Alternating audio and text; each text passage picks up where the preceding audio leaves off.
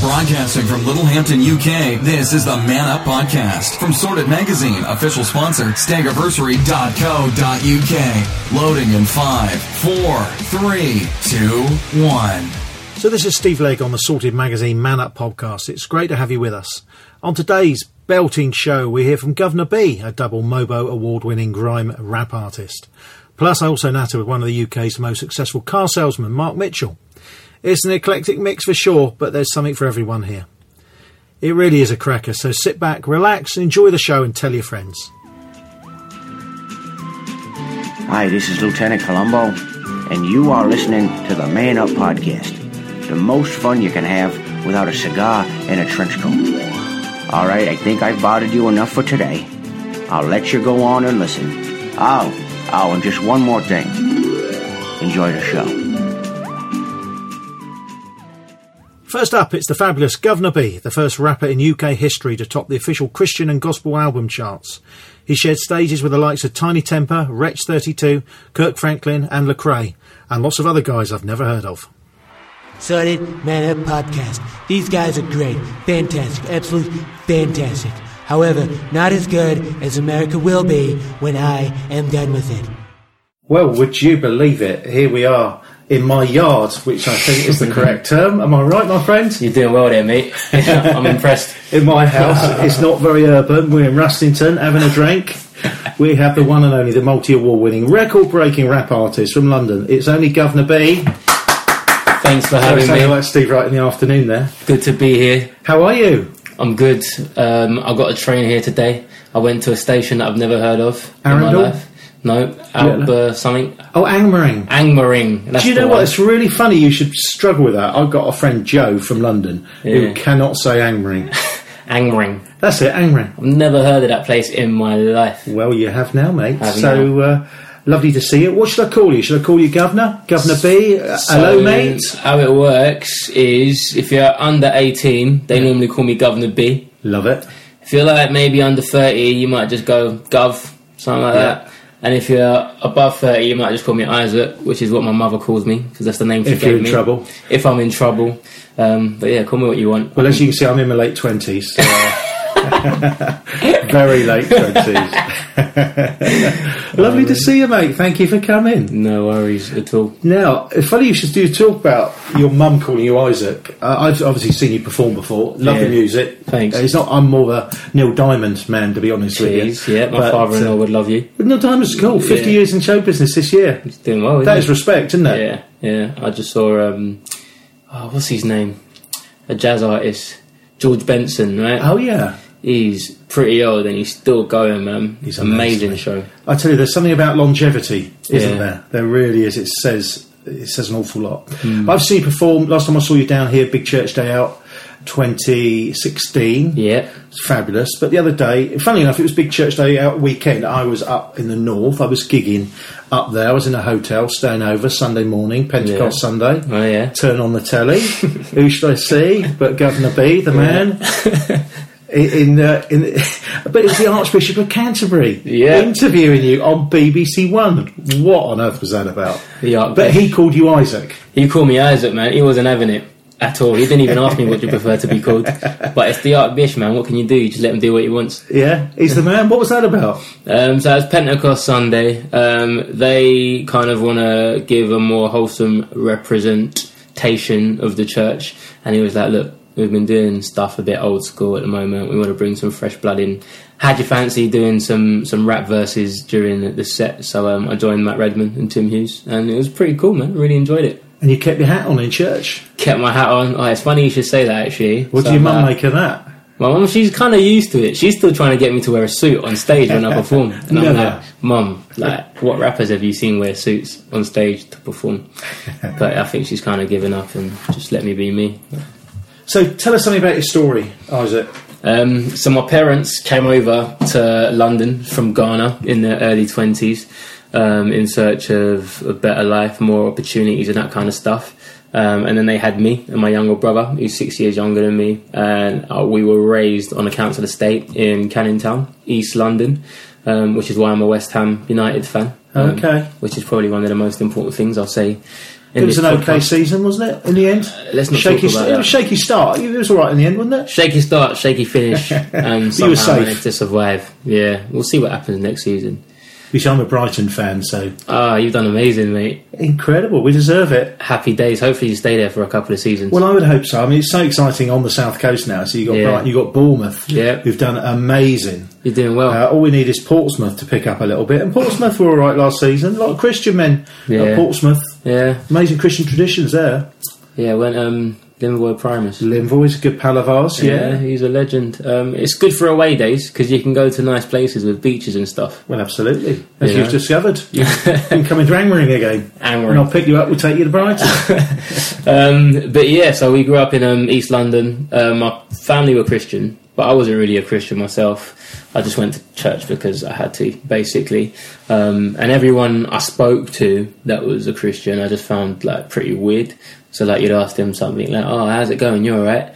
And they'd be like, "Oh, by the grace of the Lord, I'm blessed and highly favoured." Or I just didn't get it, right? You need a dictionary to understand some of this slang, don't you? Which is, I just wanted to have a normal conversation with someone, you know. But it was one of those churches which I have nothing against. They've got their own style and stuff, but it just wasn't for me. And I found that every time I was on my estate or at school, I was being pulled in a completely different direction to when I was at church or with my family. So I guess my teenage years was a bit of a struggle to know who I was and what I stood for. In year 10, when I was about 15, one of my close friends got struck by lightning in the playground while we were playing football. We all kind of went to the floor, staggered to my feet after about 10 to 15 seconds and realised that his name's Izzy. He was just lying flat on the floor. So he went to hospital and we put in intensive care for a few months because he couldn't breathe by himself. And I found myself in that situation just praying a lot. And I was like, why am I praying? Like, I don't even know if I believe in God, but I just always had this feeling that he was with me. And eventually my friend got healed and I just had like this really divine moment that I believed that God did that. Wow. And since then, I've said to God, I'm going to live for you and become a Christian. And the rest is history, as they say. And you've never looked back? Never looked back. Now, don't get me wrong, a few people become Christians and they're just like, right, switch, I'm Mr. Perfect. Yeah. For me, it's been more of a gradual journey, dropping some stuff, learning about myself, trying to learn from mistakes. And yeah, I've never looked back. It's just been one consistent 30-mile-an-hour trip to my destination, wherever that is. Healthy friendships are important. Friends who listen, laugh, challenge, and offer sound counsel. Who has time for that? We do! Why not have a Staggiversary?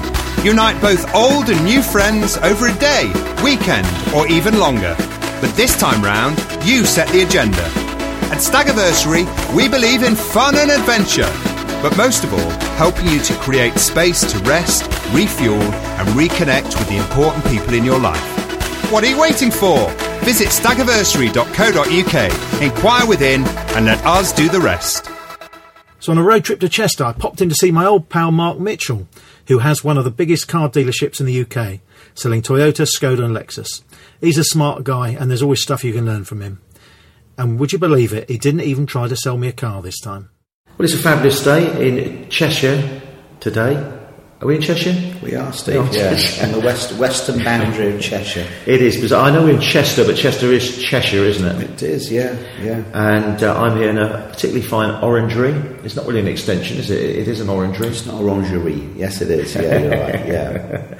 With my friend Mark Mitchell. And I suppose if I was to describe you in one word, I mean, second-hand car salesman doesn't quite do it, does it? You think of Arthur Daly and the car lot and a camel skin coat and a cigar. Mark is nothing like that. Mark, tell us about your dealership. Because I often call it a garage, don't I? No, we don't go there, Steve. It's not a garage. It's definitely a dealership. Tell us about your dealership. Well, it's a group of dealerships, Steve, really, because we represent a number of car brands across Cheshire and North Wales. But hey, I'll do second-hand cars if you like.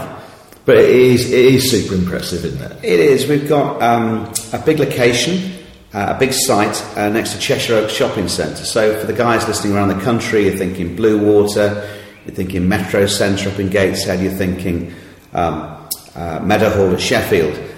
We're next to Cheshire Oak Shopping Centre, which has 7 million people a year. Wow. And we bought a 5-acre site, which is the same size as 5 footy pitches. And we've got 3 car dealerships there. So we represent Lexus, which is our premium brand, Mazda, which is our wacky, fun, sports brand, and Skoda, which is our amazingly cool and rapidly expanding brand. I like the way you use the word cool, because I think they're cool. You've sold me 5 over the years. I know, yes. I do know. We also have hundreds of thousands of miles, haven't you? Oh yeah, we also have 2 Skodas on the go.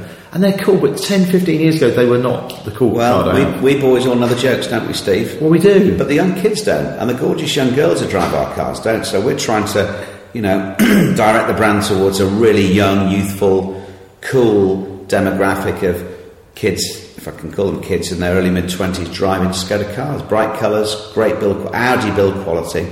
Real stunning looking cars. Yeah, very, very pleased with ours. Now, we were together at a big event yesterday, and a few people said as you walked by, oh, there's Mark, the hamster guy. What's that about? The hamster guy? Yeah, well, let's talk hamsters, Steve. Does it all start with a hamster? Well, we have to go back a few years, but I think it's really important for any guy to understand what God's given talents are for his life. And, I'm not good at many things, but it turned out I was all right at business. And when I was 9 years of age, and long before I knew the facts of life and the birds and the bees, I put 2 hamsters in a cage, and I turned down the lights really low, and I put some very early Graham Kendrick music on. And amazingly, miracle, just 16 days later, because that's, as you know, the gestation period. But you know, I didn't know that, but that is a nice bit of trivia. Not a lot of people know that, bit of trivia.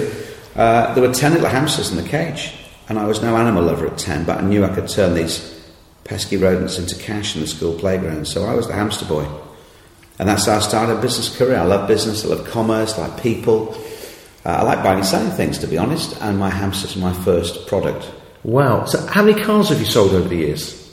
I've sold more cars now than hamsters. I was going to ask, how many hamsters did you sell? Well, I worked this poor old bird to death, to be honest. She had about 5 litters a year from him, keeled over on her 3rd birthday. And the interbreeding wasn't good, Steve, either. Eyes, ears in the wrong places. Oh, I can imagine. But the cars seem to be a bit of a different quality issue, really, so we do better with cars than hamsters now. So, in a nutshell, what would you say secrets of your success have been? Can you look back at any particular watershed moments? Goodness. Well, as a Christian guy, I try to do things biblically, so, that defines who I am as a guy. So it means that for me, and I'm not trying to get preachy or speak about other people, but for me, Sunday's a definite day off for us. So all the team, there's 103 of us work together. We all have a Sunday off, and that's really special. And I'm sure people must have said, listen, if you do that, that's financial disaster. Well, yeah, because you only got 6 days a week rather than 7. And the world's going faster and faster. But, for our staff, you become the employer of choice. Tick. For our customers, they see 21st century life as going real 24/7, and there's not a lot of time left for family. So, the Bible speaks really clearly about how we should develop strong family relationships and all the stuff that life throws at us. But I think having a Sunday off is better than having a Tuesday off when your wife's at work and the kids are at school. So, one guy who started with me last year came to see me a month in. He said, I just want to thank you. I said, what for? The company car? He said, no, not that. I said, the office environment? No. The college you got? No. He said, I've just had my first Sunday roast with my family in 7 years. Oh man, isn't that lovely? People love the industry, hate the hours. So I want guys who love the hours and love the industry. And a lot of women as well, but a lot of guys work for us. Now, I've known you for, 15, 20 years. You have a real attention to detail. When you've been walking around, as I have, I'm a bit OCD, and I would notice something that wasn't quite right, or a tiny little bit of litter, and you're picking things up. Do you think that's important? Massively. Because whatever walk of life we're in, and I know, speaking to the guys who read Sorted magazine, we're all doing different jobs, and it's not just specific to my world of cars, but detail's important. And if you're leading an organisation, it's important you lead from the top, and you've got to do everything you expect the team to do around you. But I want to do it as well, so I like a tidy office. I like a clean car. I think once you get into the world of disorganisation, businesses don't function too well, and customers don't respect you in the way they want to respect you. And I've noticed things like, it is lots of little things make a big difference, don't they? Like when you buy a car from you, every Saturday you can get it cleaned for free. Do you know, one of our problems is because we don't represent certain brands that break down regularly. Our German and Japanese built cars are so reliable, it could be a year, and in Skoda's case, it's 2 years before we see you for a service. And you and Mrs. Legg walk in, and we're struggling to place you. Human nature, can't remember your name. So I thought, how can we get to a place where we can see our customers more regularly? Because they don't break down. We will not see you in between services. And I was out to Los Angeles, and I was looking at Lexus business, and I asked him the same question, and he said, that's quite easy. You should wash your cars, your customers' cars every week. He did it on Wednesday, and the numbers for Lexus are smaller. This is a specialist brand. So we did it on a Saturday morning, and while I was away at this event, a big church day out yesterday with you, Steve, we washed 197 cars in 4 hours.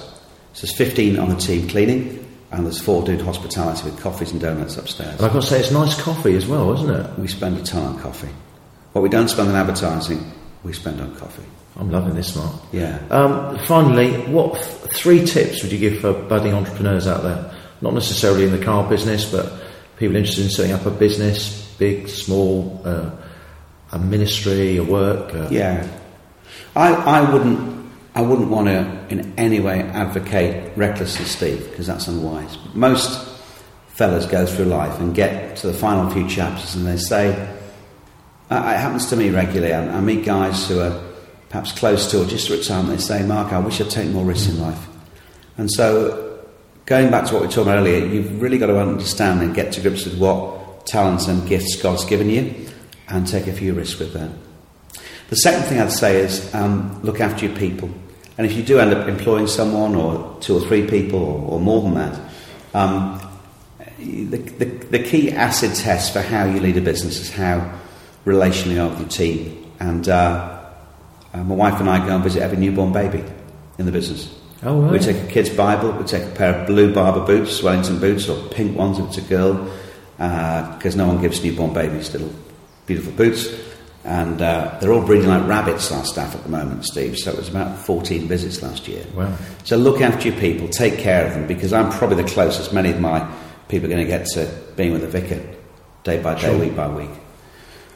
And the third thing I'd probably say is just be confident with what you're doing. And, you do need people around you who can cheer you on, encourage you. I've had 3 special guys who walk through life with me and ask me all those difficult questions, put me on the spot, make me squirm a bit, but they're right to ask me, because unless I am quietly confident, but also doing things the right way, the business is set up to fall. So that's probably the third thing I want to say to you. Mark, that's fabulous. Now, I've not told you any of this really.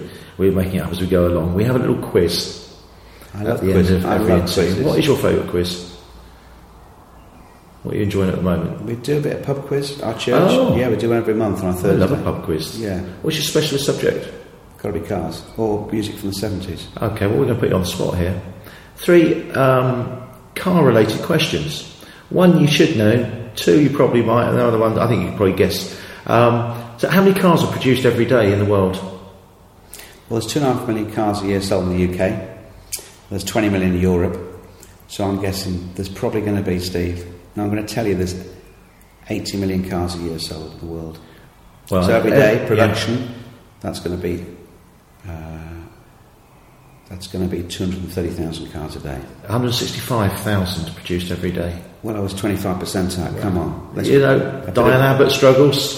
Mark Mitchell struggles. Not a problem. I'll put you on the spot here.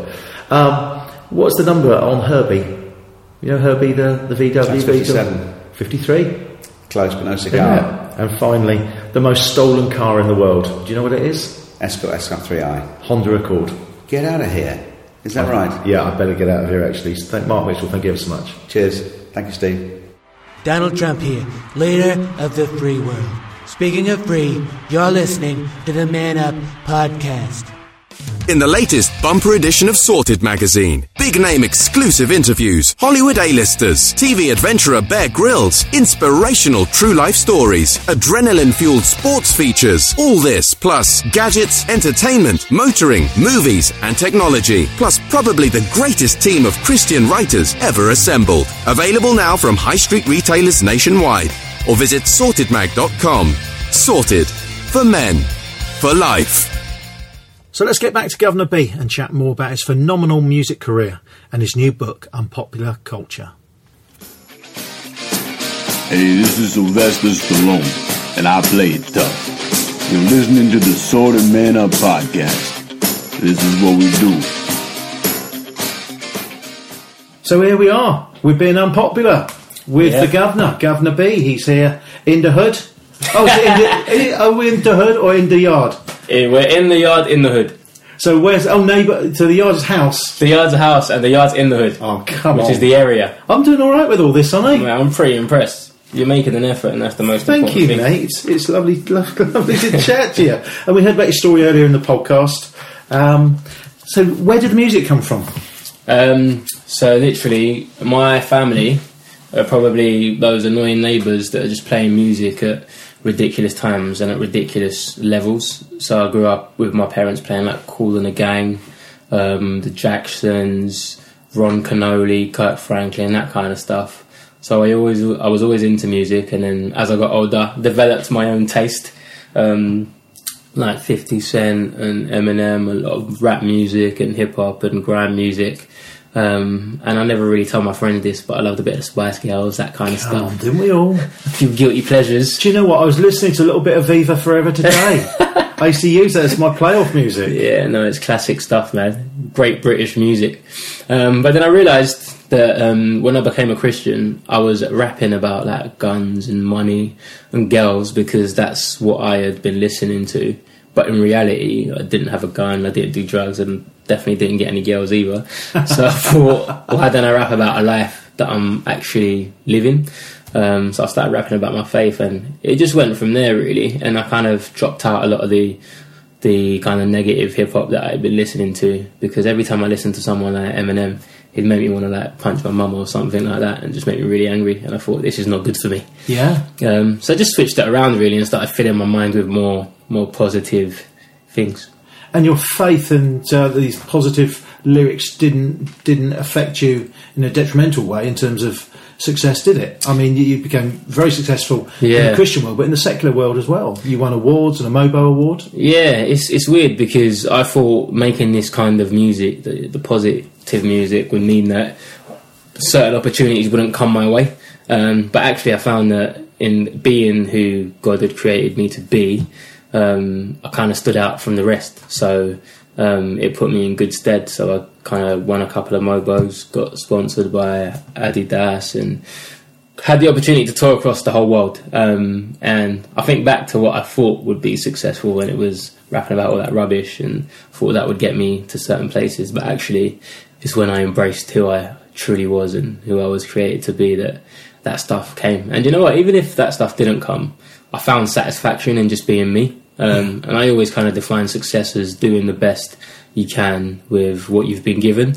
And if that means you reach 3 people or 4 people, then you're doing great and you're successful in my eyes. And if it means you reach hundreds, then that's a bonus. I'm loving it. That's why they call you the governor. Yeah. You're a wise man. You really are. It's true, man. You must have had some amazing experiences backstage in green rooms with some big stars. Yeah. You able to tell us any cheeky little stories? Yeah, it's been cool, man. I don't know about cheeky stories, but I've had the opportunity to tour with people like Tiny Temper and guys like that. I've met like the Jackson 4. It was about a few months after Michael Jackson had passed away, and Jessie J, Emily Sandé, Justin Bieber, lots of people really, and obviously some great Christian acts that I grew up listening to, like Matt Redman and Tim Hughes and that kind of stuff. In terms of stories, has it ever been embarrassing or awkward when things get passed around that you think I don't want to be part of this? Oh yeah, so the first tour I went on, I won't name the artist because I don't want to get in trouble, but his tour manager asked me, right, you're coming on tour with us. I said, great. He said, look, do you want to kind of go home after every gig, or do you want to stay in a hotel and just live out the tour life to the nth degree? And I thought, if I'm going on tour, I'm going to do the tour thing. So I'll stay out on the road, I do the tour bus thing, the hotel thing and that kind of stuff. So the first night went well, got back to the hotel, I was in my room, and the artist called my room, and he said, come over, we're playing a bit of FIFA, it'll be good, man. So I thought, why not? FIFA, good at FIFA. Are we talking slang there? Rap slang, we're talking the game. FIFA, no, the game. I'm going to tell you one word out of every 5 here. So I went over to his room. There was FIFA, they were playing that, but there was girls that would do anything that you want them to do, drugs, alcohol, that kind of thing. And at that moment, I kind of had to say, right, this is my first mainstream tour. am I going to fall at the first hurdle and forget who I am, or am I going to stand up for who I am and say, look, this is not really me? So I decided to stand up and say, look, this is not really me.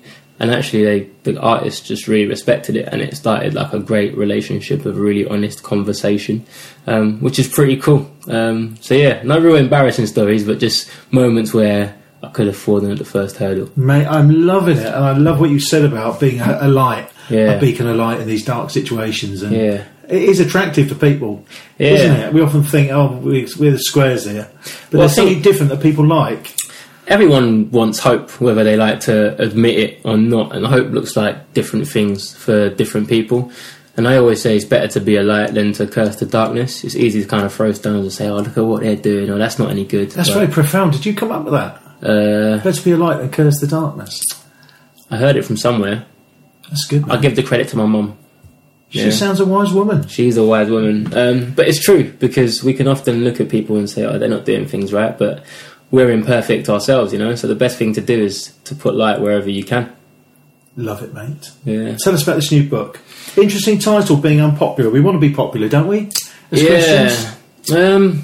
I think everyone wants to be popular, really. So the title of the book is Unpopular Culture, and it's more based around the fact that in life, growing up, I was told to look out for number one, get as much money as I could, have the latest car, buy a house, all that kind of stuff, which is great stuff, but I don't know if that's everything life is about, because when I think of my most satisfying moments, it's come from acts of giving and acts of selflessness. So when I do something for someone that can't do anything for me, that's like a real special thing and a satisfying feeling.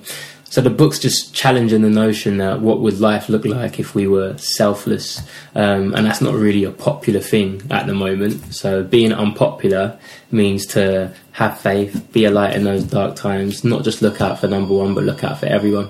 That's fabulous. You go into schools, colleges with this message to young people? Definitely. So I love going into schools. I myself was expelled 4 times at school, and I wasn't really a bad kid. Yeah, exactly. This is the thing. I wasn't a bad kid, but you just get distracted and start living life as though you don't really know who you are. So I go into schools because I never had a big brother, so I want to be that big brother for younger people and say, this is where I made my mistakes, and you're special and you're unique, and the world's a pretty messed up place, but you've got something to give to it and you can impact culture. Great, mate. It's been fabulous having you in, Hood. So, Governor B, last question. We're out of time. I've got to take my medication. We've got to get you back to Angmering on that train, back to London town. If you could offer one piece of advice, you can do 2 if you like. We like you. Yeah. One piece of advice to the younger generation of today, what would it be? I think I'd say that all you've got to do is switch on the news to realise that the world's a pretty dark place at the moment, and that can easily become an overwhelming feeling.